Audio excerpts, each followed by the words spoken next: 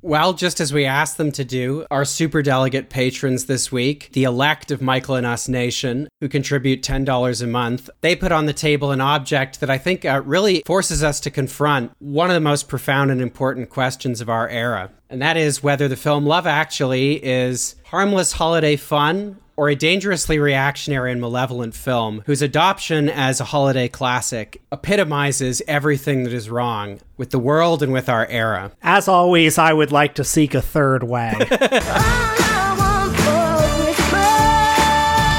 I did want to talk a little bit about the film Don't Look Up, which, I mean, by now, it's probably still either in the top 2 or 3 streaming titles on Netflix right now. It's a film that I was, 10 days late or so in watching. After all the discourse about it, I was absolutely dreading watching it. I have to say, given the mixed reaction I'd heard, given the 56% rating on Rotten Tomatoes, or whatever it is, I was quite worried the film was going to be bad and was very relieved that I didn't find it bad at all. I actually thought it was quite good. What was your response, Will? Yeah, I liked it overall as well.